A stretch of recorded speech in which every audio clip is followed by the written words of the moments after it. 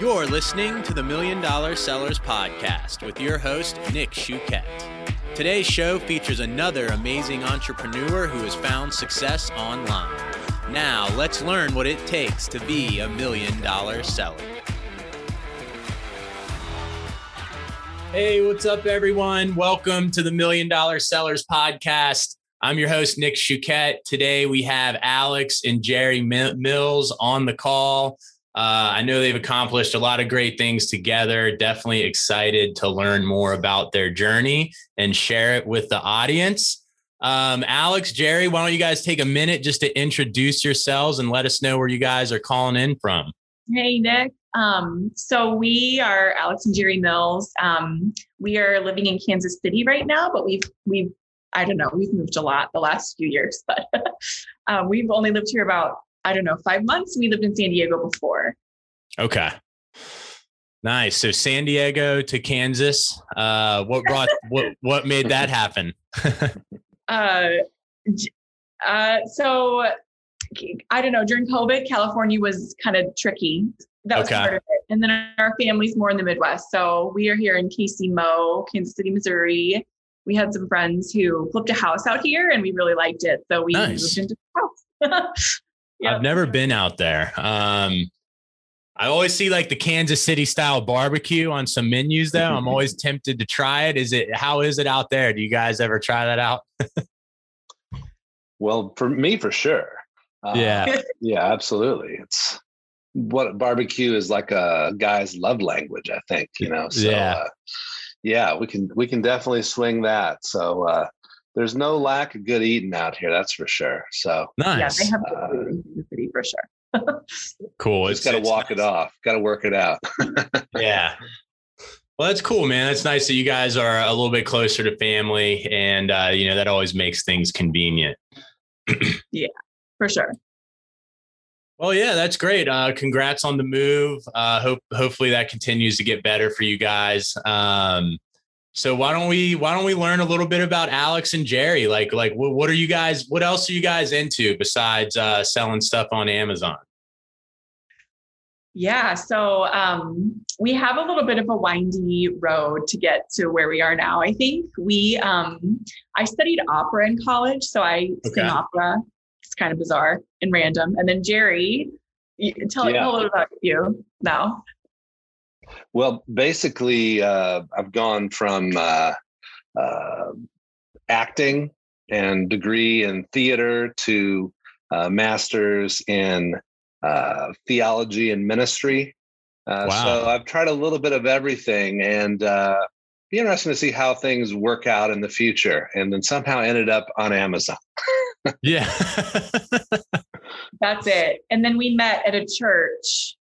We were both working at a church. And so it was like really windy to get to where we are. So nice. That's pretty cool. Yeah. I love, Jerry, like you just talking about those different subjects and, theater and ministry. Like I can identify with just like wanting to consume so much information and like be good at different things. And sounds like you're pretty open-minded. Like if you ended up going down that path and now you're on Amazon, how did that play out? Did you guys have any other businesses that you tried to start before that?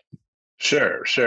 And I would say too, like for myself, I've always, I think that we've all learned that, something starts with your mindset and how you think. And then from there, you can do things. So when I grew up, I didn't think of myself was, an entrepreneur is somebody special, who's had the magic dust sprinkled on them, they've been tapped on the shoulder. But I just grew up, my dad was a farm kid and he just hustled and a football coach. And so from a young age, my brother and I, he had us at the gym working out. He had us, we started working. We had paper routes. If you remember, they used to have these things called newspapers.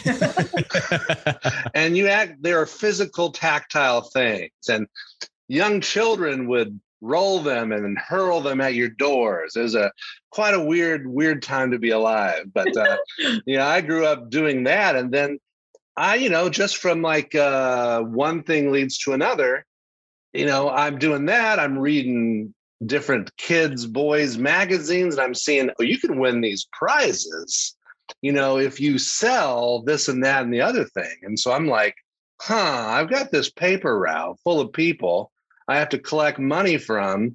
What if I leverage that paper route? Of course, I didn't think of it like that. As a kid, I just thought I could just go to all the people I serve papers to, and I could try and sell them these things that stick on their fridge, and I can get these people. And so that was my entry to business, was I'm going to take this paper route, which is so miserable, getting up at 4:30 or whatever it was in the morning to go do this. And I can get this, so I can get this dream prize I had my eyes on. And that prize, back in the day, I'm a Gen Xer, child of the 80s, was the cool thing I saw was the Polaroid Instamatic, no, it was Kodak Instamatic camera. Nice. And I was like, wow, I could take a picture. So it was like the original Instagram people, you would take a picture and print it and you'd flop it in the air and everything. And as a kid, I was like, that is so cool. I could like take pictures of things. And so I used this paper route. I'll sum this story up real quick, and then Alex can get into the more recent things. But I did all this. I sold this. I got to my goal. My Kodak Instamatic camera came in the mail, and this will tie into our story later. And I had it. It was so cool. I had it about 2 weeks. And then I don't know how old I was, 10, 11, received a letter in the mail. And I opened this letter, and it basically says, Kodak was sued by Polaroid and lost in court for patent infringement. And basically, I had a defunct camera that could no longer serve film. And that was my entry into the world of entrepreneurship and business. And that will tie in later for us. And I'll let Alex explain a little bit more about our more us together story. Yeah. Nice, man. I like that. I like how you tie it back to, being a kid. For me, I know, like, I look back on my journey through life and I can see, like, I agree with what you said, like feeling when I was a kid, like, oh, those people are special, and not really knowing how to get there. But when I look back, I feel like I guess I was kind of gifted, blessed, whatever you want to call it, with that mindset. Like, I just wanted to consume information, wanted to I would just get obsessed with things real easily, and just loved learning. And then I went to school and it ruined learning for me. Right. Like, right. Yeah. Like, I don't want to learn that stuff. I want to learn this other stuff. If you're interested. Right. So yeah, that's cool, man. I really like how you tied it back. I think a lot of things start there for us. Right. And it just, ends up looking differently as we get older. So great story. Thanks for sharing it. Alex, excited to hear yours. Yeah. So I definitely never thought I would be an entrepreneur. I wanted to be an opera singer. Bizarrely, it's so random. So I kind of goes back in my family and just had a lot of interest in music. And so I went to college and studied that. And then again, windy road, had started having some problems with my voice, and there was just a lot of mystery around that, and I didn't quite know how to solve it. And so I decided that I could either try to keep chipping away at this thing that didn't seem to be working, or I could take another road and try to still have like a cool life. Like, I never thought I'd be an entrepreneur necessarily, but I always wanted to have an interesting, special life. And so with that, I decided to take this kind of ministry route. So I went to where I met Jerry. I went to work at the not-for-profit arm of this big church in the Chicago suburbs and spent several years there. And all while I was learning a lot about being a professional and how to kind of add value in that land. This church was not like a normal church. It's huge, first of all. And second, has a much more sort of corporate feel about it than a typical church would. And so I learned, and it's in the Chicago area. So you have a lot of that kind of driven career mentality around this kind of corporate-y church culture, if you can picture that. So I learned a ton about being a professional and adding value in that environment. But all the while, I was just really dissatisfied with the work, with the culture of the place. And I really wanted to create something of my own. And even at a more basic level than that, though, it was much more about wanting to enjoy my life and wanting to be able to do things on my own terms. And so I think a lot of entrepreneurs can relate to that feeling. And I think that was kind of what led me to starting to feel like we need to make our own road with this. We, by this point, by the time I had decided that it was really time to kind of branch out, Jerry and me had already been married. We started dating in about 2008 when he graduated seminary, right as the economy crashed. And so, as you can imagine, churches stopped hiring pastors. Jerry was fresh out of seminary. Churches stopped hiring pastors when their congregants stopped giving. And so that was exactly what happened in 2008. And so he kind of was pushed into this very difficult environment to try to use the seminary degree that he had.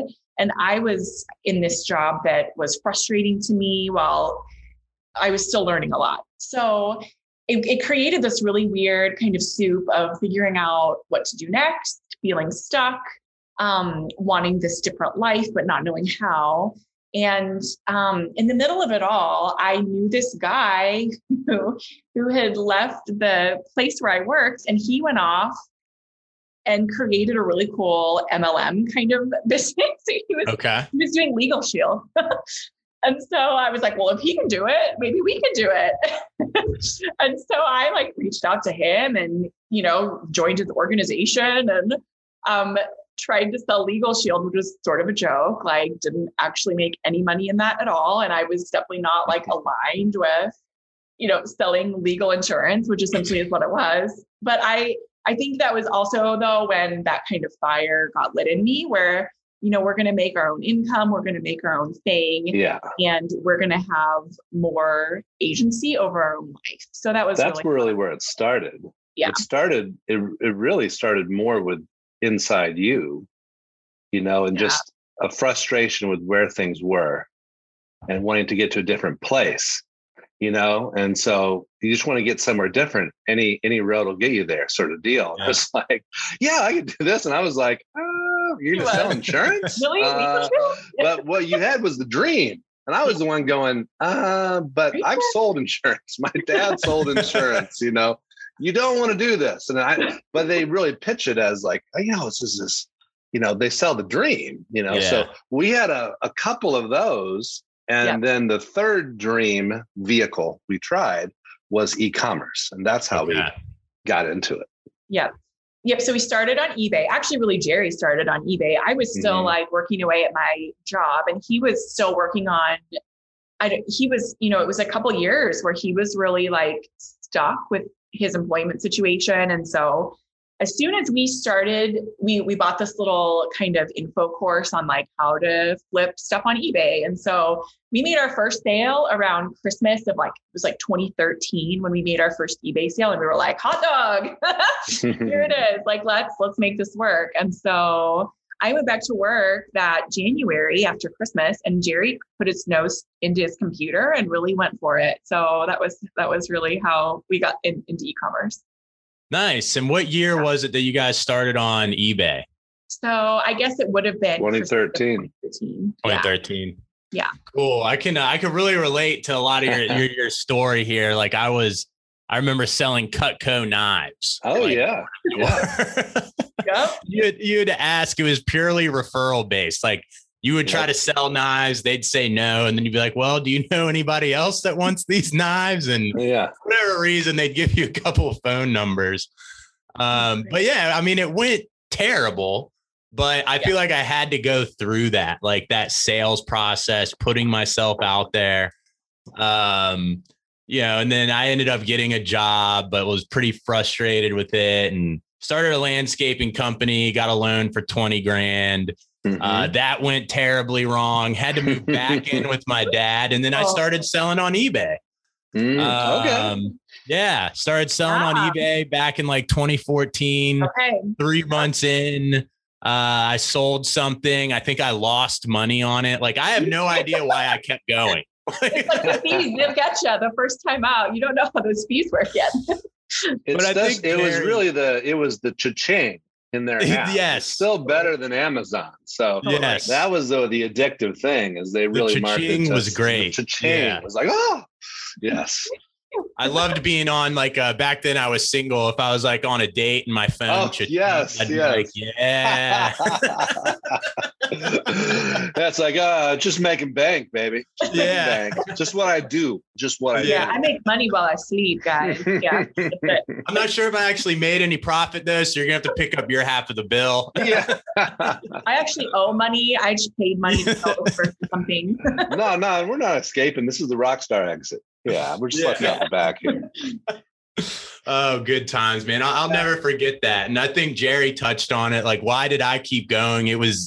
I was sold on the dream, the vision, having that different life that like what Alex wanted. Yeah, all that stuff just kept me going, man. It was a good journey. I definitely appreciate those times. So where are you guys at now? Like, you guys mentioned you accomplished some pretty big things your first year on Amazon and ran into some hurdles, and for sure. Let's dig into that a little bit. So we've actually had a couple different Amazon businesses. Why don't you talk about the first one, Jerry? You were kind of spearheading that one.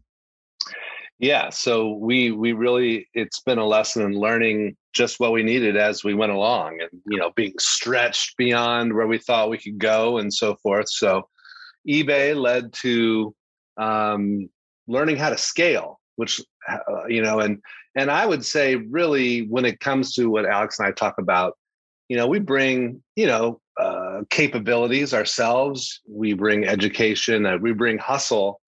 But I would say if you asked us, besides, innovative thinking here and there, really the key to our success has been partnering up with the right people along the way. So basically when we didn't know somebody, we would find somebody who's doing well and just pay them and be treated like a college course. So when we found somebody who was talking about how to outsource and use virtual assistants, we paid him to teach us how to do that. And we built up a team of VAs back in the day for our previous business. And so all those steps along the way, we did that, ran that, struggled with really, really low margins. It was drop shipping, as I know some of you understand. Yeah. And but from that, it gave us cash flow. And as we know, it's not cash is king, but cash flow is king. Absolutely. So we were able to take, and then Alex has been somebody who, she has amazing taste, amazing style. I remember one time we visited my mom's place and she saw these convertible dresses and the whole way back, she was obsessed. She's like, I'm going to find these, I'm going to design them much better, and we're going to make a fortune. And I said, if they're there, they're probably everywhere by now, which was what we learned. But she has an eye for style and beauty and branding, really. And so she had the vision for having something really upscale. And so we took that cash flow from our first business that we built up. And from that, she was able to start to dream about what the brand would look like, who the typical shopper would be, somebody much like herself, somebody who's busy working but likes to have nice things to entertain for their friends and family and so forth. So that's how we pivoted from one to the other with our businesses. Yep. So using the cash flow from business number one, Amazon business number one, we started the brand, which is Amazon business number two. And like Jerry said, we were in kitchen and dining, and we had a real vision for how to elevate the Amazon marketplace there. I think one of the holes I saw was that there was a lot of kind of cheap looking plastic stuff and stuff that I would not necessarily be proud to sell or to display in my kitchen. And so I saw a lot of room to go in and elevate that brand, despite it being in the Amazon kind of marketplace where things looked a little kitschy and or cheaper. So that was the idea there. Nice. And so how did you go about, like, did you have to do a lot of, sourcing, getting samples, sending it back? Like, I imagine trying to make that quality product took a little bit of back and forth. Yep. So our first kind of hit product was a very trendy, higher price point product that actually Jerry discovered. Jerry also has he's very good at spotting trends and finding new little innovative products. And so I feel like we kind of worked together well in that way because he definitely has a real eye for that stuff. And so he really spotted the first product that went really big for us on Amazon. And so that was our first. The other thing with that we wanted to, in some ways, it's kind of like first break all the rules, and then we learn doing all these things. Oh, that's what an entrepreneur does. They risk, they break rules and customs and norms. But one of the things we tried to appreciate was, okay, all the recommendations from all these courses and so forth, people are saying, find a product that's between, $10 and $25, or something you can sell at this. And we're like, well, if everybody's doing that, let's find something that we can sell higher. That's harder to get into. And so our first product was a $100 product. Okay. And so we got into something that at that time, there was an opportunity because everybody was aiming low.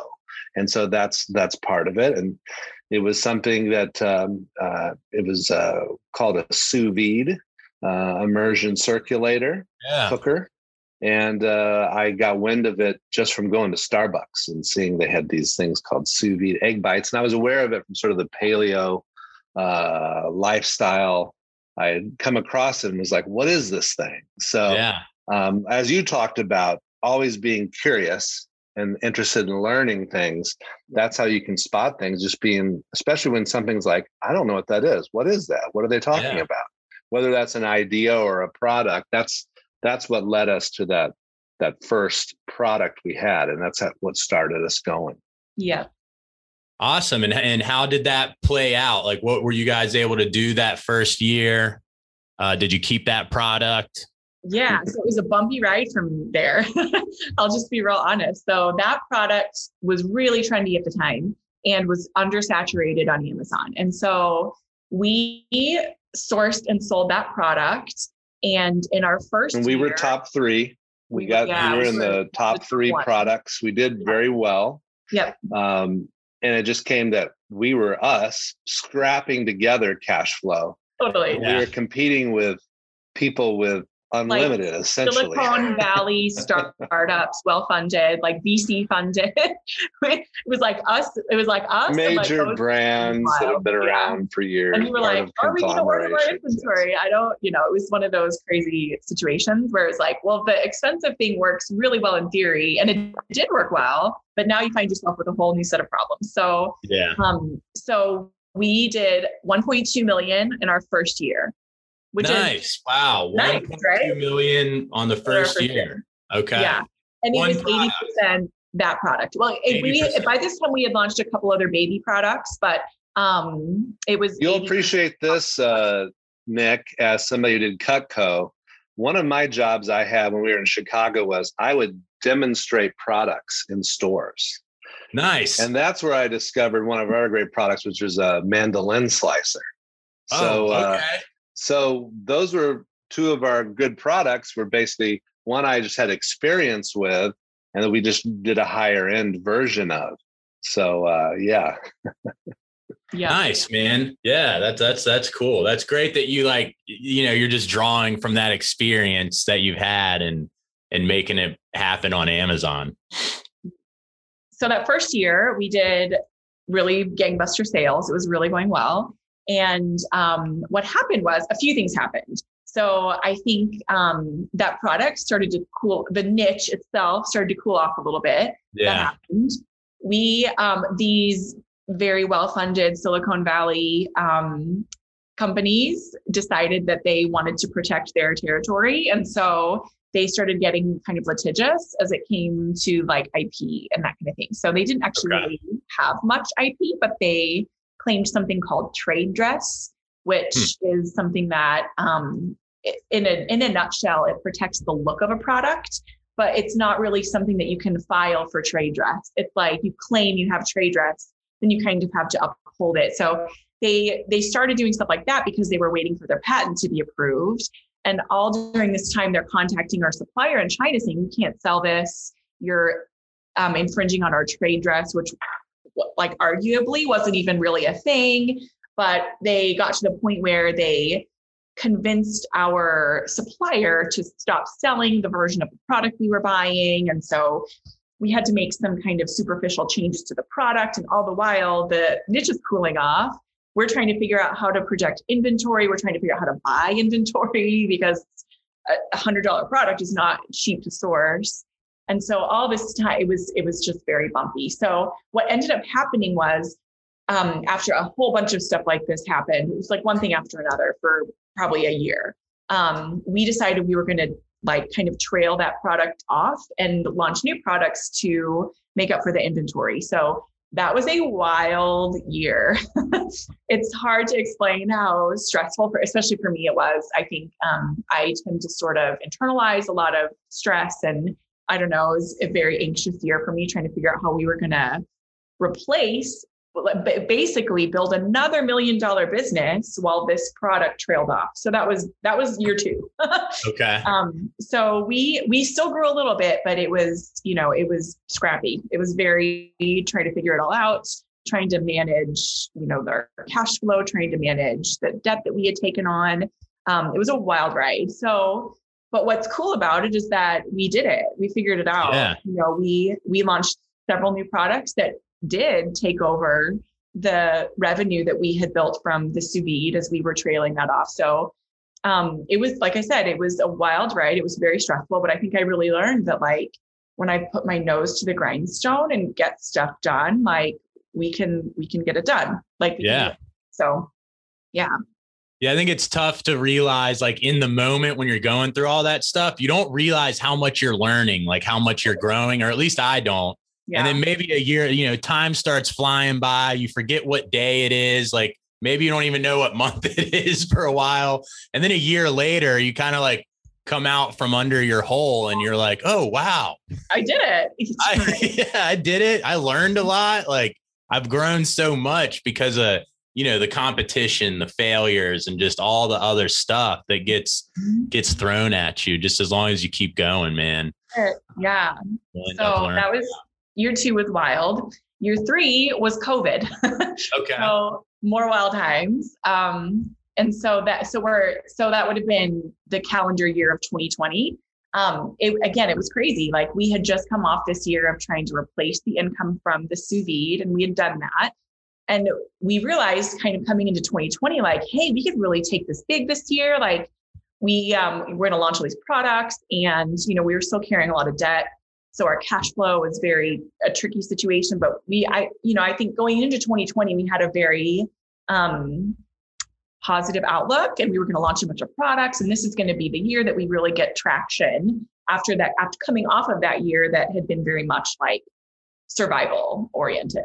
So, and so then in March, the world shut down and everything changed, and we put a bunch of our plans on hold because what happened then was that, COVID hit and a bunch of stuff changed in the Amazon ecosystem, and we were in survival again because we didn't know how we were going to get our product. Cash flow wasn't working normally. I think everyone was really scared in March and April and didn't really know what was going to happen.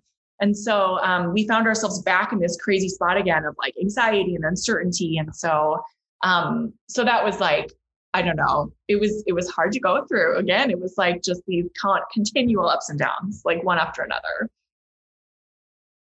Nice. So what's some of like is there one challenge that kind of sticks out to you that was like the biggest one? Yeah. Through COVID? Yeah. I think the cash was scary. Like there was a whole month where Amazon pushed back their delivery dates, which means that you don't get paid until your stuff ships. That was probably the scariest for me. That was probably in April, I think. And then I don't know, Jerry, you can talk about this, but he was scrapping to get us, the kind of relief money from the government, which we ended up getting, which kind of saved our hide, to be honest. So, okay. Yeah. Do you have any thoughts around that? Yeah, it just always was always going and finding money. Yeah. Go find money wherever I can. So yeah, I've had some interesting conversations I've had through the years, but thank God he's always got us the flow when we needed it, because there's been different times where it would have choked. The business would have been choked, as we talked about, just the importance of cash flow. So, but things worked out last year from getting the SBA funding to being able to find different partners who could do inventory based financing. So that's given us a lot more breathing room. Yeah. Yeah, those companies out these days that do the, like inventory based financing, or like they get tapped into your Amazon account and you know what you have in there, like that stuff has really changed the game. We use that a lot. Us too. Yeah. Even still. Yep. So after those kind of really stressful months of March and April, in May, everything exploded in a good way. Like everyone started ordering again. I think a couple of people got their stimulus money and were like on Amazon buying things. And a lot of people were staying home cooking. So our business doubled like overnight in May. So we went from like weathering this hard year, topped by a global pandemic. And then in May, it popped. So that was amazing. Like we actually ended up doing almost 2x in 2020 what we did the year prior. So wow. It was a wild ride. It was crazy. Yep. But yeah, it's great to like have, all that turbulence, and then you just get through it and you come out, on the other side, up on your growth anyways. It's like, it's great, man. Just like the harder you work, that's saying the harder you work, the luckier you get. Like if you just keep going, man, like things start working out, and before you know it, you can get to that point where you have too much opportunity, right? And then you're chasing shiny objects and stuff like that, losing focus. Sure. That definitely happens to me often. Yeah.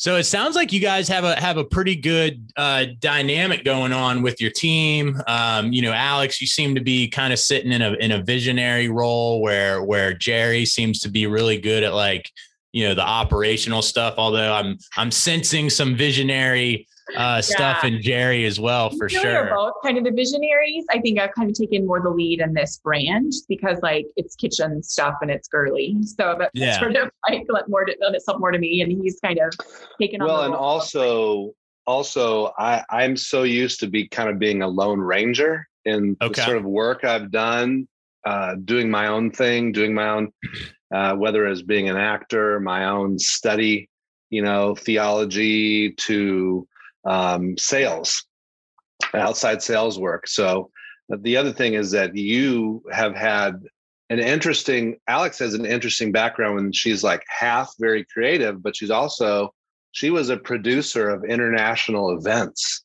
So she can like see things and like know who needs to do what and kind of move the chairs around. So she really leads these operations where, and then we both help each other out. And we also learn being married, doing this, how to kind of sometimes be like, it's probably gonna be best if I just dial this down. I could, but is it worth it? So we try and, pay attention to that. And I try and help her to have more fun and get away from the computer.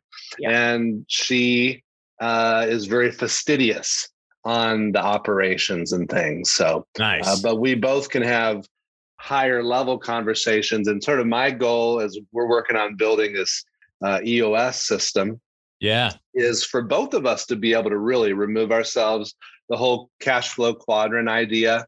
So I've been very focused on kind of becoming like the investor and kind of focusing on that and higher level things for our overall family business, and help her to build the system so she can eventually remove herself from that and have that operational person. So she's not as much having to Make sure, because I really had that role in our previous aspect of Amazon. Is the building on fire? Every time you wake up, be like, is things on fire? Have we sold something have we sold a Disney Bell tea cart out of stock, 400 sales, and we have to like scramble. So not that we would know anything about that, or or when one of my favorite stories was the whole viral Chewbacca mask. Yes, fiasco. I remember that. Yes. Oh, I happen to have that listed, in our store and from our team. And all of a sudden we're selling them. And of course they're nowhere to be found. And we're driving around to Walmarts throughout Chicagoland trying to find them. So good times. We're moving on, onwards and upwards. Those little hacks were so funny for like getting your shipments through, getting a track number. I knew one guy, he would send a letter apologizing. Blank. Oh, we've done that. Okay. We've done that. Yep. Yeah. Can you and please put the tracking number? Yeah. Yeah. Totally. Oh, absolutely. Man. So what's on the horizon for you guys now? Like what's next? Are you guys going to sell your business, start another one, or keep growing? What's the vision? Yeah, I think some combination of both. I think we're looking at selling part of our business and kind of taking some cash off the table and continuing to grow it for another couple of years and then selling the rest at some point down the road. So that feels exciting. It feels like we've kind of started to really see the big fruition of our 8-10 years of labor with this. And so I think that's kind of the dream right now.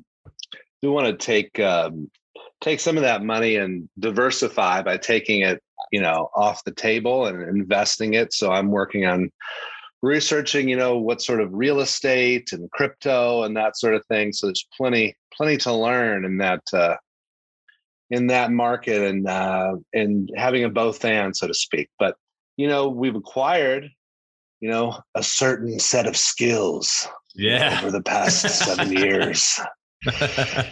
We can apply those skills in another niche. So we'll see. Yeah, man, I'm with you there. Real estate and crypto seems to be the next move for a lot of the MDS guys. That investments group is our second most active group without any effort besides creating it. Right. People love to chat in there. I'm driving myself crazy trying to keep up with all of that stuff as well.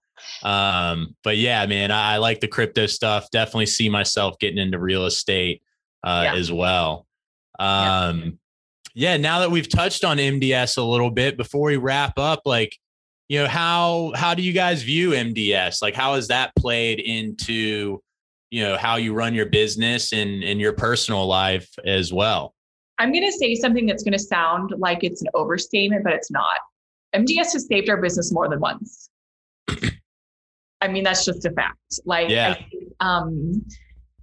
Especially during COVID, when so much craziness was happening with Amazon, there were people in there sharing things that changed and probably saved our business.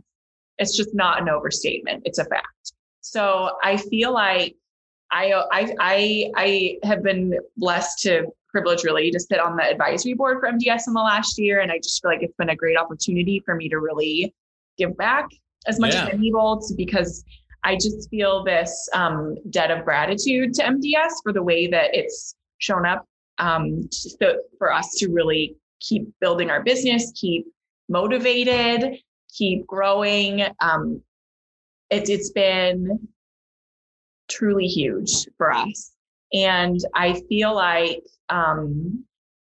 the power of this mastermind, I've really experienced I don't know if you guys know Napoleon Hill with his whole Think and Grow Rich. I think he was kind of the first person to really talk about this mastermind effect of the collective power of a group of smart people when they come together towards the same intention or goal. I hadn't really experienced it as I've experienced it with MDS. And it has really kept us going. Really, I don't know what we would have done had we not had MDS. Well, it just ties back to what we were saying, that You know, there's some sort of quote I'll butcher, but basically it's that to be an entrepreneur, I feel like it was Stephen Covey or somebody like that. It was like, you have to have enough guts or chutzpah to think, I can do that, and be dumb enough to believe it. Yeah. So on the one hand, you have to have the gumption to go.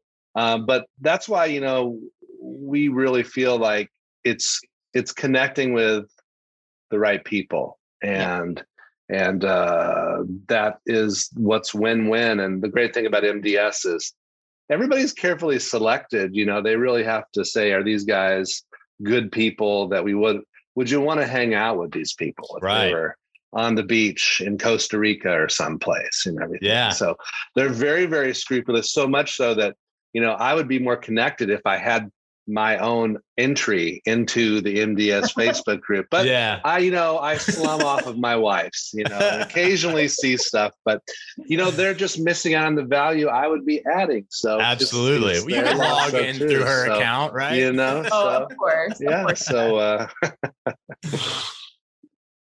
yeah, well, I mean, it's great to have you guys. And Jerry, are you in any of the other groups or anything? I feel like I'm in the investments one. Yeah, I'm in the investments. Yeah. All right. Yeah, I was gonna say I've seen your name in there, man. Yeah. I know Alex is a big contributor inside of the group, and being on the advisory council, and I'm with you, Alex. It's hard to put into words and convey the feeling, the satisfaction you get out of being in that group. I can attend events and like I'm dealing with something. What was it in Puerto Vallarta I was dealing with? I created a couple brands when COVID hit. We had a huge retail arbitrage operation that got wiped out because of COVID. So I took that money, created some brands. I was kind of scared. I created 2 brands, and then they started taking off, and then retail stores started opening, and like all these things started to come together. And I was like, oh shit, I can't do all this. Like, what am I going to do? And, and I had these 2 really good brands. I had this operation. I knew, I already knew it would be great. So I'm dealing with this in my mind for a while. I go to the MDS event. And just by them asking me, hey, what do you got going on? Like you get asked that by like 15 really freaking smart people, and you have this conversation. And then I got back and like, it all just kind of became clear. Like, if I want to keep these companies, I need to hire, I need to delegate work. I really need to have SOPs for everything. Like I need to do a vision traction organizer for each company and, start building out my accountability chart. And like, it just all happened. The conversation really didn't change. Like not that much happened, but just by being around them, there's some mystical force at play. It's truly mystical. It's very intangible. So that's why it's hard to put into words and hard to describe adequately what happens. Yeah. But it really is powerful. And it's something that I think it's like the sum of 2 parts is greater than the whole. Really is what happens. And it's hard to put it into words without it sounding like an overstatement. So. Yeah, it really is. Well, I'm glad to have met you guys through that amazing group. I look forward to hanging out with you guys in the future. I know we got plenty of events planned, but thank you so much for making time to come on the podcast. Oh, it's a pleasure. I really appreciate it. Yeah. It's great to be here, Nick. Thank you, Nick. All right. Thank you, guys. Bye. Bye. Bye. Are you a $1 million seller looking to network with like-minded entrepreneurs? Apply for membership now at $1millionsellers.com. Leave us a review and subscribe now so you don't miss out on next week's episode.